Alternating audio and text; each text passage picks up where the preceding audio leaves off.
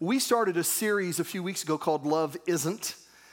And the reason why I wanted to call it that is because we live in a culture that writes songs about love. We write books about love. We have movies about love. Our culture is just inundated with what we think love is. And, and what's wild is that, we look at Scripture and the Bible says that God is love. It doesn't just say that he loves, but he is love. And one of the challenges that we have, we said this a few weeks ago, but you'll hear me repeat this just because I think we have to embrace this, is one of the challenges we have is that a lot of times we think we know what love is, and then when we hear that God is love, we say, oh, well, God is love, and this is what love is, and therefore God must be like this. And so we miss the point. We miss the point. And that causes sometimes, because we think we already know what love is, that then we assume that God must be like our definition of love. Instead of going to God and letting him reveal to us what love is, and then knowing, oh, that's what love is. Not that's who God is, that's what love is because God is love. Then we begin to understand it. So we looked the first week and we realized that love isn't indifferent. And what I mean by that is that in our culture a lot of times, we feel like God loves us, and so because he loves us, he's indifferent to what we do. And again, I said in no relationship does it work that way. I've used this as an example, and you guys usually don't chuckle. You sound shocked whenever I use this. And I'm saying this shouldn't happen. So I just want to make sure you get that. But Tina and I, we've been married 35 years. I love her. I love her more now than I did when we were first married, and that type of thing. And so to get that I don't look at her and say, babe, I really love you, and because I love you so much, just date other guys. I mean, that's not what love is. Right? Thank you. And so you guys get it. The rest of you are still kind of like shocked, like, did he say that? Anyway, so no, but love, when we really love somebody, we're not indifferent to their behavior, we're more engaged with it. And then we talked about this, that love isn't a feeling, that it's a decision, it's a choice that we make. And then last week we talked about this, that love isn't fragile. To love, to really love, it's, how many times do we forgive? 7 times? No, man, 70 times 7. There's a strength to love. It's messy. It's, it can be challenging at times, but it's not fragile. And so today we're going to talk about another thing, that love isn't afraid. So you ready to get started? Yeah, well, okay, 5 of you. Good. Okay, well, go ahead and grab hold of your Bibles. And let's say this. Say, this is my Bible. I have what it says I have. I can do what it says I can do. I declare this morning, my mind is alert. My heart is receptive. I'll be taught the Word of God. And I'll never be the same again. Open up your Bibles, if you would, to 1 John chapter 4. If you're still learning your way around the Bible, there's an Old Testament and a New Testament. The Old Testament starts with the book of Genesis. The New Testament starts with the book of Matthew. And 1 John is in the book of Matthew. And so the best way to get to 1 John is go to the end of your Bible where Revelation is. And then the book before that is Jude. And then one before that is 3 John, then 2 John, and then 1 John. 1 John chapter 4. While you're turning there, I want to say hi to everybody that's online engaging with us. Thanks for engaging with us. We're glad that you're staying connected and engaged with us. 1 John chapter 4, verse 17. Man, this book, it just mentions God's love a lot, what it looks like. The 4th chapter is really, really engaged with it. If you'll remember in verses 7 and 8, it says that, that love one another because God is love. He that loves not knows not God, for God is love. And 1 John 4, verse 17 says this, and as we live in God, listen to this, as we live in God, our love grows more perfect. So love is something that grows. Our recognition of it, our understanding of it. It grows. It's a fruit of the Spirit, and fruit grows. It matures as time goes on. So as we live in him, our love grows more perfect. It matures. So we will not be afraid. Everybody say afraid. So we will not be afraid on the day of judgment. So as we live in his love, we become more confident in his love. We trust in it. One of the verses says we trust in his love. And we become more confident. We're not afraid of him on the day of judgment. But we can face him with confidence because we live life like Jesus here in this world. Such love has no fear. Say no fear. It has no fear. Such love has no fear because perfect love expels all fear. If we are afraid, it's for fear of punishment. And this shows that we have not fully experienced his perfect love. We love each other because he loved us first. So it says this right here, that as we start out, with the love of God, that as we get to know it, it becomes perfect in us, or we mature in it. And the more mature, the more we grow in his love, first of all, it impacts our relationship with him, that we're not afraid of him. Now, let me just say this. And if you don't listen to anything else, I really want you to engage in like the next 3 minutes because it'll help people on both sides of the coin. That there is a fear of God. And what I mean by that, it's not a terror, it's a reverence. It's oh, this is him. Oh, it's God. And there's kind of this, he's different. He's set apart. And we acknowledge who we're with. And we listen differently. We respond differently because it's God. So that's what the fear of the Lord looks like. The fear of the Lord is the beginning of wisdom. Proverbs says this, the fear of the Lord is to hate evil. It's to hate it. And so it just impacts the way we hear him, the way we respond to his presence and to his stuff. There's another fear though, and it's a terror, a fright, afraid. And that's not what we're talking about here. My dad, when he was raised, his dad was like a worship leader in a church, and he was the oldest of four. Many of you remember my Uncle Jim, who was a part of this church for years, passed away a year ago. He was my dad's last surviving sibling. But they were all raised in that family. My dad was 15, and his mother passed away. And then a few months later, his dad passed away. So he's 15 when he lost both of his parents completely. Illnesses that were unrelated to each other. It's pretty hard, when you're a 15-year-old kid and you lose your folks. But he lived at a time where it was, there were just things like there were people that were saying, look, if you go to the movies, that you're, God's not going to be pleased with you. If you go to the movies, God's not going to be pleased with you. And so he lived in this fear of that. Well, he told me, he said one day his dad was actually feeling a little better, and he went to a movie, and when he came back, his dad had gotten worse, and for years he blamed himself. Well, God was mad at me because I went to the movie. That wasn't the case at all. But he lived with that. And so for the longest time, he had this picture of God. When you talk about the fear of the Lord, he didn't view it as reverence. He was terrified of him. And it really impacted his ability to serve him and to worship him. He would, he went to counseling and, saw a therapist, all that kind of stuff, because he just lived in this constant fear of God. When he began to understand who God really is and that the fear of the Lord is talking about there is not this terror. He wasn't terrified of him. But he was somebody that he loved him. That God loved him. And so he leaned into that love with a recognition of who it is that's loving him. And so when we grow in the love of God, when we understand that, we begin to experience it, his love grows in us. Then as we go in his presence, we have a confidence, not an arrogance, but a confidence when we go into him, because we have confidence in what Jesus has done for us. His redemption is enough. So we can go in and pray, not based upon my goodness, but based upon what Jesus has done. So the love of God in us begins with our relationship with God. It's fearless. Love is fearless. In his presence, again, it's not arrogant. There's a humility. We know we're talking to God, and that impacts us. We're talking to somebody that loves us, wants to be engaged in our life. And so we pray and we talk with him and we take our brokenness to him. That's where we go to confess our sins. And the Bible says he's faithful and just to forgive us. He forgives us. He forgives me. I have to become more confident in that. There are times where I've asked to be forgiven for the same sin, because I didn't feel forgiven.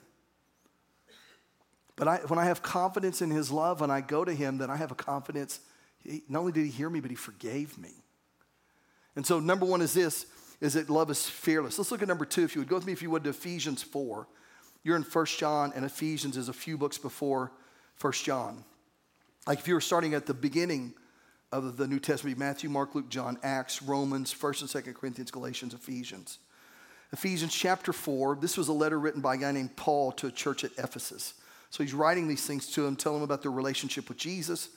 And then he begins to share some different things as far as what that looks like lived out in their life. And so Ephesians chapter 4, verse 11, he's talking about when Jesus was raised from the dead, that he gave gifts to humanity. And it says, verse 11, it says, Now, these are the gifts that Christ gave to the church.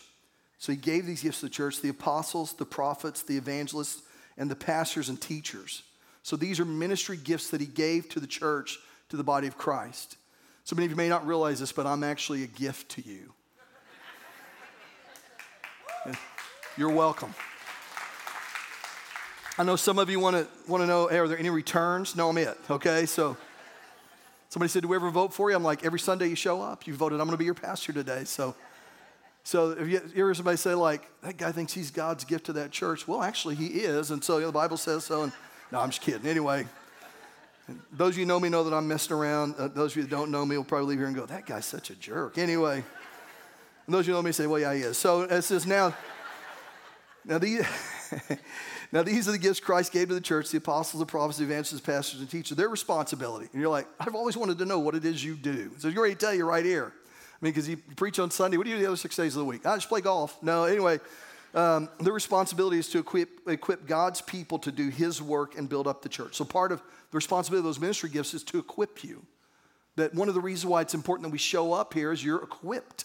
You're equipped not just in the message. People say, well, I can be equipped by the message. Well, you can hear information, but there's something powerful about interacting with community as well. And so it's not just the message. And I don't want to minimize that. I think that matters. But there is this engaging that takes place. And so by giving you opportunity and that type of thing, it's equipping you, preparing you. And this is what it's equipping you for, preparing you for, to do his work and build up the church. In other words, my job is to equip you to recognize what your gifting is, what your calling is, what it is that God would have you to do, and it builds up the work. I'm not, that we're not using people to build a work. We're using a work to build people. And so it equips you, it grows you. And so it goes on to say this, and it's God's work, to do his work and build up the church, the body of Christ. Then he says, this will continue until we all come to such unity in our faith and knowledge of God's Son that we will be mature in the Lord.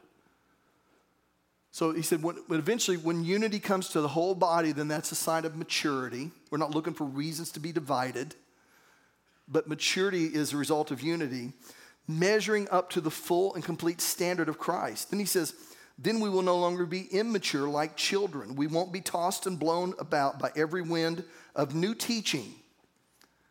We will not be influenced when people try to trick us with lies so clever that they sound like the truth.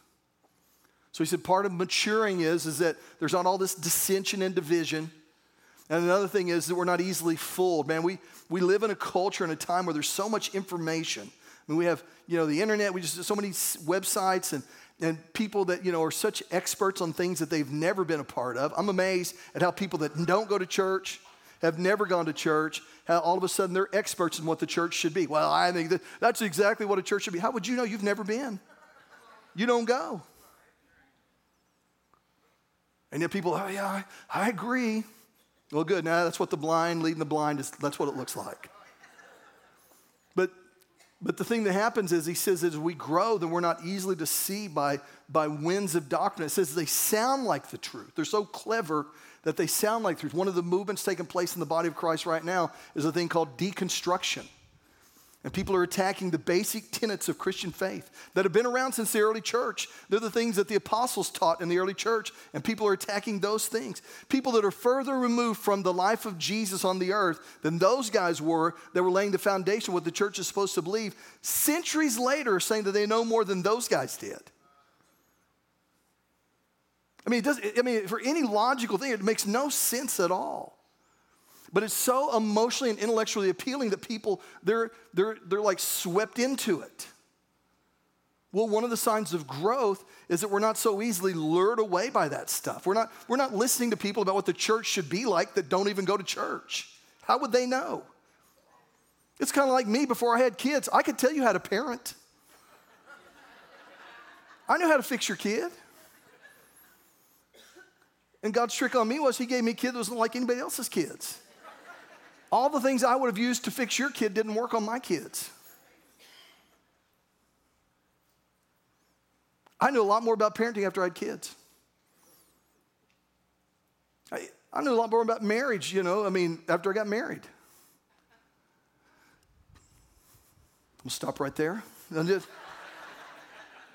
And so, you know, I mean, we begin to realize, you know, that these are the things, so that we're not easily pulled away. But it keeps on going here, and it says this: we'll no longer be immature like children. We won't be tossed and blown about by every wind of new teaching.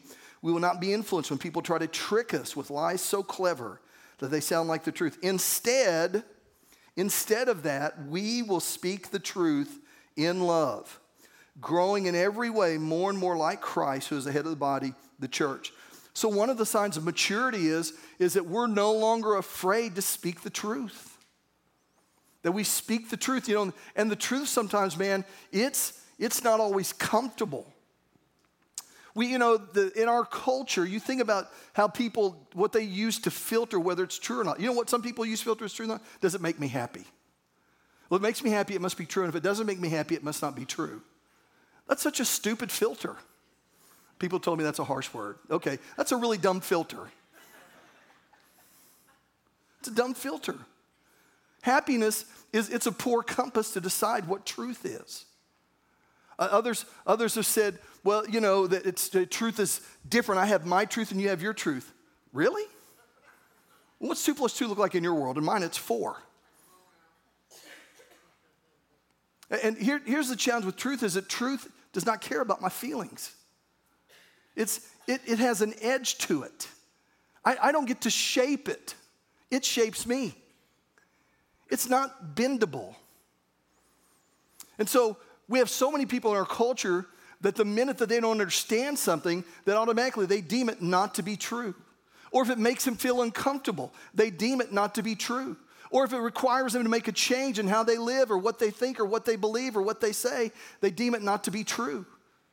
But truth doesn't work that way. It shows up, and it brings about this steeliness with it that's unbendable, unchanging, and if I lean into it, it shapes me. I don't shape it, it shapes me. If I can shape it or bend it, then it's not true. It shapes me.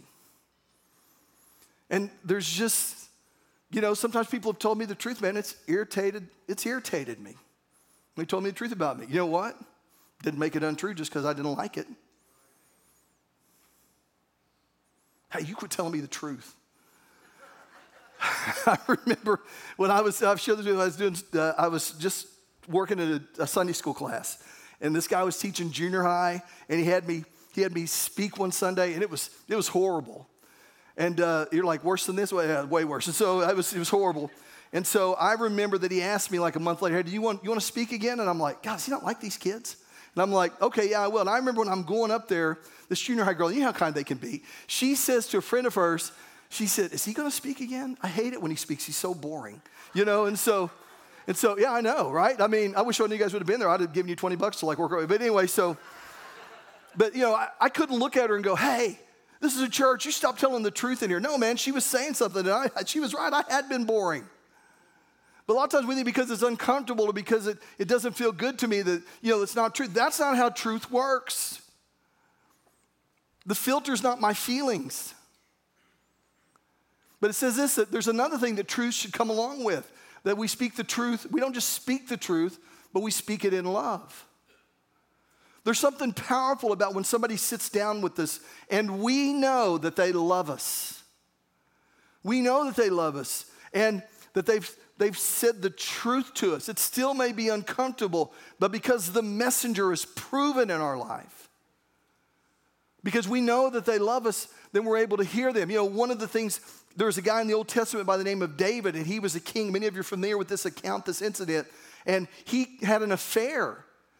He committed adultery, and then God wanted to speak to him. And I've said this before, when God wants to do something in our life, he puts a person in it. So he sent a man named Nathan unto David. Well, why would he choose Nathan? Well, they were related to each other. They knew each other. He didn't just send some random stranger. He sent a man into David's life named Nathan, and Nathan confronted him about a sin. And because they had a relationship, and Nathan was telling him the truth, but it was somebody that loved him, that knew him, that David's response was he repented of his sin. And so for us, we have to understand this, that love isn't afraid to tell the truth. Now, I've said before that by personality, some of us, man, that telling the truth is not an issue. It's like, and we use it as a hammer. And you're like, hey, did you tell them what they need to hear? I told them the truth. Well, how can you tell? they're knocked around over there. They're not getting up. They're kind of like, oh my gosh. And there's others, I'm probably following this other category, and that is that we're kind of mercy-minded. And what, did you tell them the truth? Well, I told them I love them, and that's true. Yeah, but did they get any correction? Well, ask them. Well, what was that about? Well, I know he loves me. Maybe I did something wrong. He said he forgave me. I'm not really sure what for, but I mean, so forgive me. But what brings about real change is when those two things are combined together, when love and truth are together. Proverbs 16:6, by mercy and truth, iniquity is purged. It says this about Jesus, he was full of grace and truth. Those things almost feel like they're in contradiction of each other, that they conflict with each other. But the truth of the matter is that they bring about real change, because when you show up with the truth and the love of God that Jesus said in John 8, he said this, he goes, that you'll know the truth and the truth will make you free. Proverbs 16:21 in the American Standard Version says this, that the sweetness of the lips increases learning. And so it's by saying those things from a heart of love. It's not telling the truth, but it's telling the truth because we love that person. Not because we're mad at them, because I've heard this thing so many times and it's so dumb, and why do people keep saying this? And so I'm going to really let you have it between the eyes. No, that doesn't bring about change. What brings about change is, hey, I care about you. I care about you, and I don't want you to keep going down this path. People have said before, that we're not supposed to share the love of God with people. We're not supposed to tell people about Jesus and who he is. Man, we're called to be tellers. We're called to go and share our faith. And I remember when I read about the guy, there was a guy in the Gospel of Mark he was possessed, and he ran to Jesus, and Jesus asked if there was an evil spirit in him. He said, man, we're legion because there's a lot of us. And he cast evil spirits out of the man. And the guy, when he came to his right mind, he's like, take me with you. And Jesus said, no, don't come with me. He said, man, go home. Tell your friends and family what great things the Lord's done for you. What's wild is Jesus went back into that region later on, and it says all of them from all the area came out to hear him. Well, I'd have to think that guy made an impact on his neighbors. I love the guy in John chapter 9 he was born blind. And so all of a sudden, Jesus healed him, and he had all these religious people around him asking him questions. And I know some of you, man, since you've had an encounter with Jesus, you want to tell people what he's done for you, but you're like, what if they ask me a question I won't know? Well, let me just kind of remove the mystery. They will. Well, thanks, preacher. What do I do? Just tell your story. Do what this guy did. They'd ask him a question. What he said was, I don't know. All I know is I was blind, and now I can see. You can't argue with a changed story. You can't argue with a changed life. But the love of God, when the truth is spoken out with the heart of love, it has an impact to transform and change lives and break through the walls of lies that have been set up, through deception that's been placed either through our own pain and experiences or by what we hear told over and over again in culture, that the love of God brings about real change in us as the truth is heard. The truth shows up, and it breaks through that hard wall of deception. It breaks through that hard wall of just trying to defend our position, because the love of God is there with it, and it's undeniable. That if we're going to be honest, when we hear the love of God and the truth spoken from a heart of love, that in order, we just have to refuse to be a hearer of the truth at that point. And so number 2 is that love isn't afraid to tell the truth. Let's look at number 3, and we'll close with this. Go with me, if you would, to Luke 10, and we'll start with verse 25. Luke is the third book of the New Testament, Matthew, Mark, Luke. Luke 10. This guy, he interviewed people that were followers of Jesus, eyewitnesses of Jesus. He was a doctor. He was actually, of the 4 Gospels, which are Matthew, Mark, Luke, and John, he was the only non-Jew to write a gospel. He was a Gentile. And so in Luke chapter 10, verse 25, he gives this account. One day, an expert in religious law stood up to test Jesus by asking him this question: "Teacher, what should I do to inherit eternal life?" Jesus replied, "What does the law of Moses say? How do you read it?" The man answered, "You must love the Lord your God with all your heart." Everybody say, all your heart. All your soul, say all your soul. All your strength, say all your strength. And all your mind, say all your mind. So when it's all, what is it? It's all. Now in the Greek word, I looked up that word all there means all. And so You didn't know that, did you? So anyway, it means that like there's not anything withheld. You can't reserve it. It's done. It's not partial. It's complete. That we love God. He said that the first commandment is this.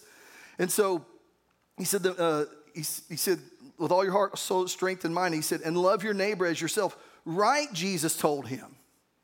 I think it's interesting, just kind of a side thought, that if, Jesus, the people that confronted him the most were the Pharisees, the teachers of the law, and that type of thing. And the wild thing about it is that if you were to ask them, if you were to give them like a doctrinal statement, probably in so many ways, Jesus and the Pharisees agreed doctrinally. Where they disagreed is how it was supposed to be applied and what the purpose of it was. Because Jesus applied it with a love for God and a love for people. And so, the love for the Father and love for people. And so, he goes on to say here, right, Jesus told him, do this and you will live. The man wanted to justify his action, so he asked Jesus, and who is my neighbor? And Jesus replied with a story. A Jewish man was traveling from Jerusalem down to Jericho. Now, when Jesus puts details in there, he does it for a reason. Again, consider this, that he was talking to a predominantly Jewish crowd. And he said a Jewish man was traveling from Jerusalem down to Jericho. This road was a treacherous road. There were a lot of robbers and bandits on there, and so people were constantly being robbed. So automatically, they're leaning into a story they identify with.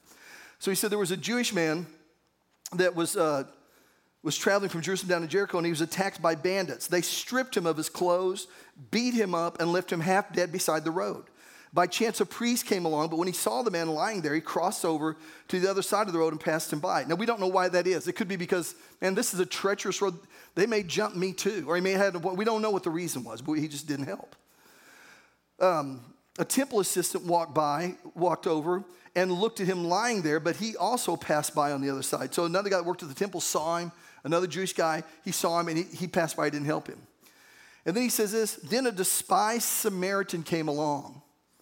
A despised Samaritan. What's interesting that Jesus would use that terminology, but again, you have to understand the crowd.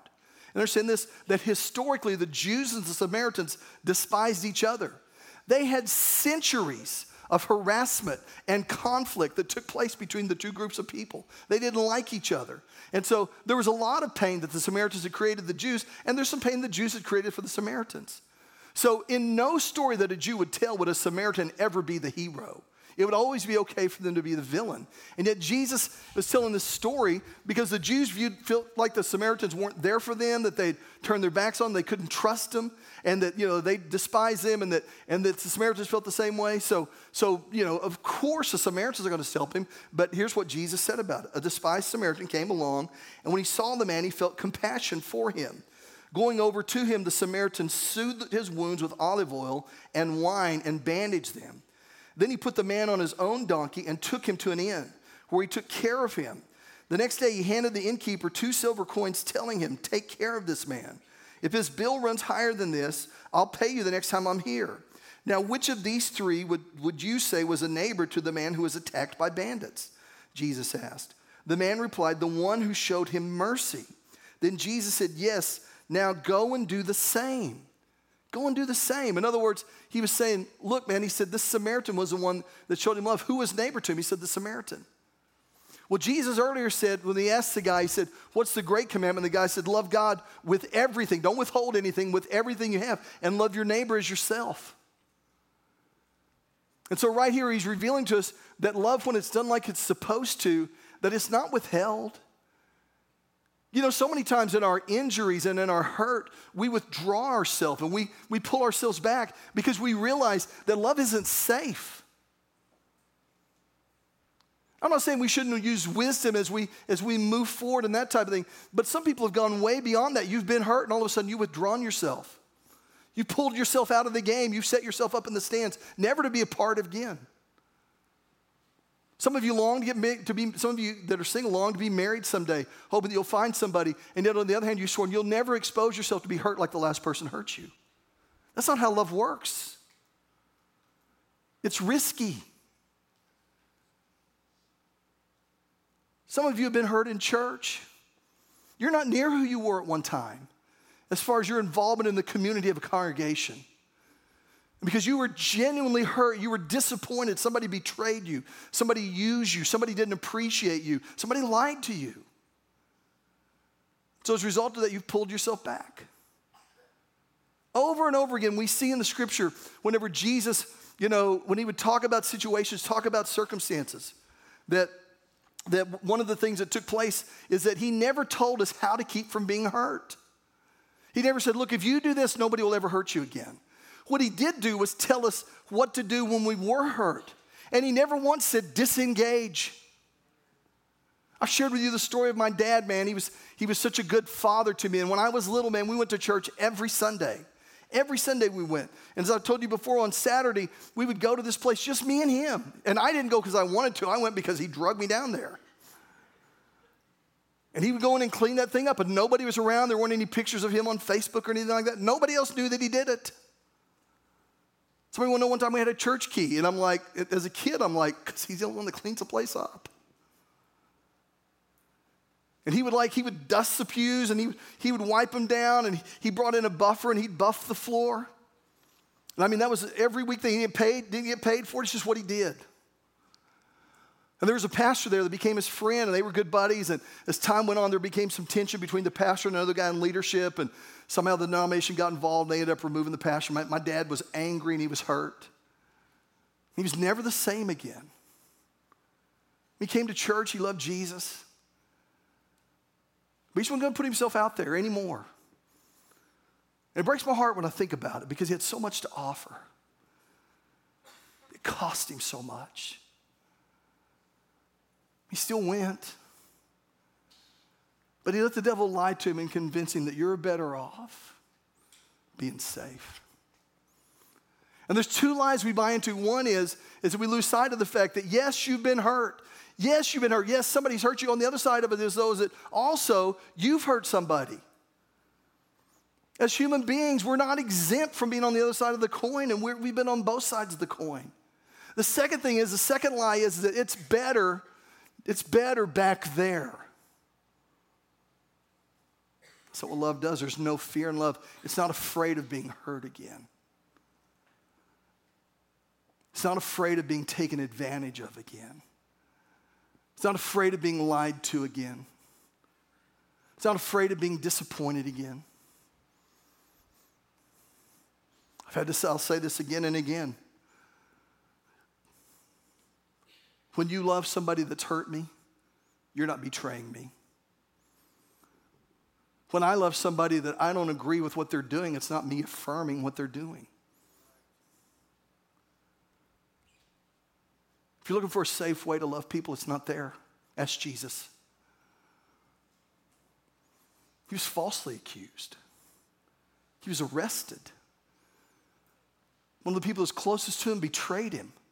One of the people that just in one moment says, I'll never deny you, but just a few hours later denies him, lies to a teenage girl that he's just so intimidated and runs. And when Jesus needs him the most, he turns around and looks, he's not there. Has people, rolling dice for his clothes.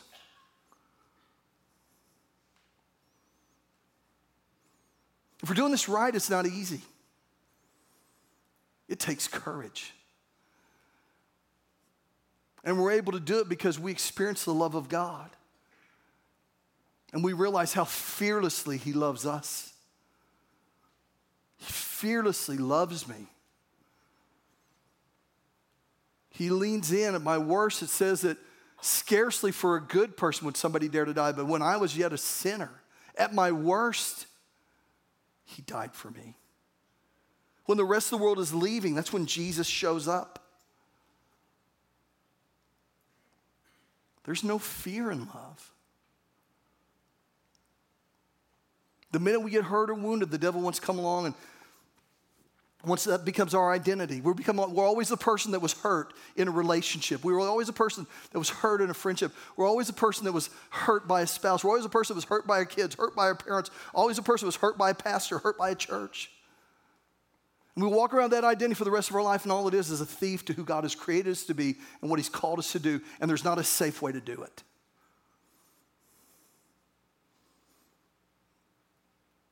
Love's fearless. And you can't kind of do it as with all your heart, all your soul, all your mind, all your strength.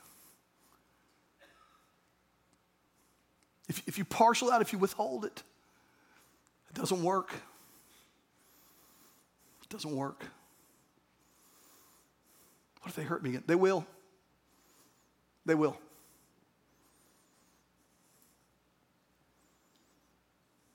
What life are you going to live? One that wastes every second, every minute, every hour, every day, every week, every month, every year of your life, sitting back as a hermit, isolating yourself because you were hurt the last time you got out there, only to come to the end of your race, the end of your life as you cross the finish line and realize how empty that safe seat was. But the reality of it is that the only life that you begin to recognize and that you embrace is the one that calls you to reach out into a messy, dark, broken world and love people that least deserve it. Because God loves me when I least deserve it. Love's not afraid. Love's not numb. It's not feelingless. It still experiences pain. But when it's God's love, there's just a strength in it. I think it's wild. You think about Jesus at the cross. That the thing he said, forgive them. They don't know what they're doing. And Stephen, in the book of Acts, I think Acts chapter 8, who was a follower of Jesus, he'd experienced the love of God so much that as he began to declare to them who Jesus is, they got so mad and were so convicted, they began to pick up rocks and began to stone him with the rocks. And it says, while they were stoning him, he said the very same thing Jesus did. Forgive them, they don't know what they're doing. While they were stoning him. It's messy. You're going to be used. You're going to be taken advantage of. You're going to be lied to. You're going to be disappointed, betrayed, hurt. But you'll experience the presence of God in a way you never have before. You'll show God that he can trust you because when everybody else would back away, you lean in. And he gives you the things that are hard. Not because he's punishing you, but because he can trust you. Love of God's not safe.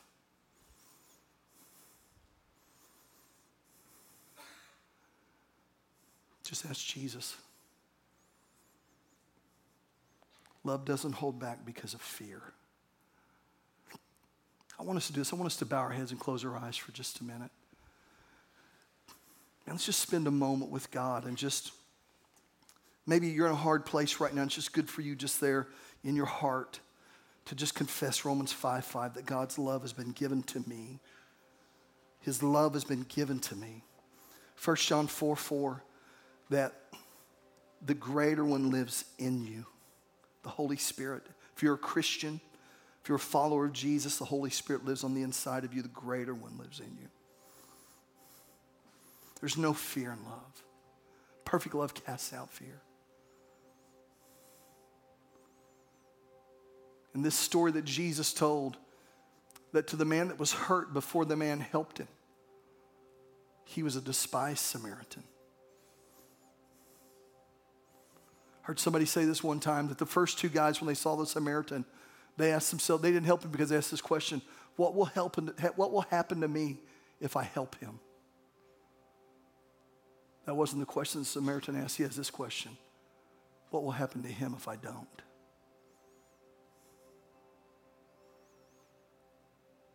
Let's just spend a moment with God and just let him speak to our hearts. Let his presence transform us. Let his presence challenge us and convict us and draw us. Let us be led by him and not flinch whenever he leads us to a hard place to love somebody. Let's just spend a moment with God.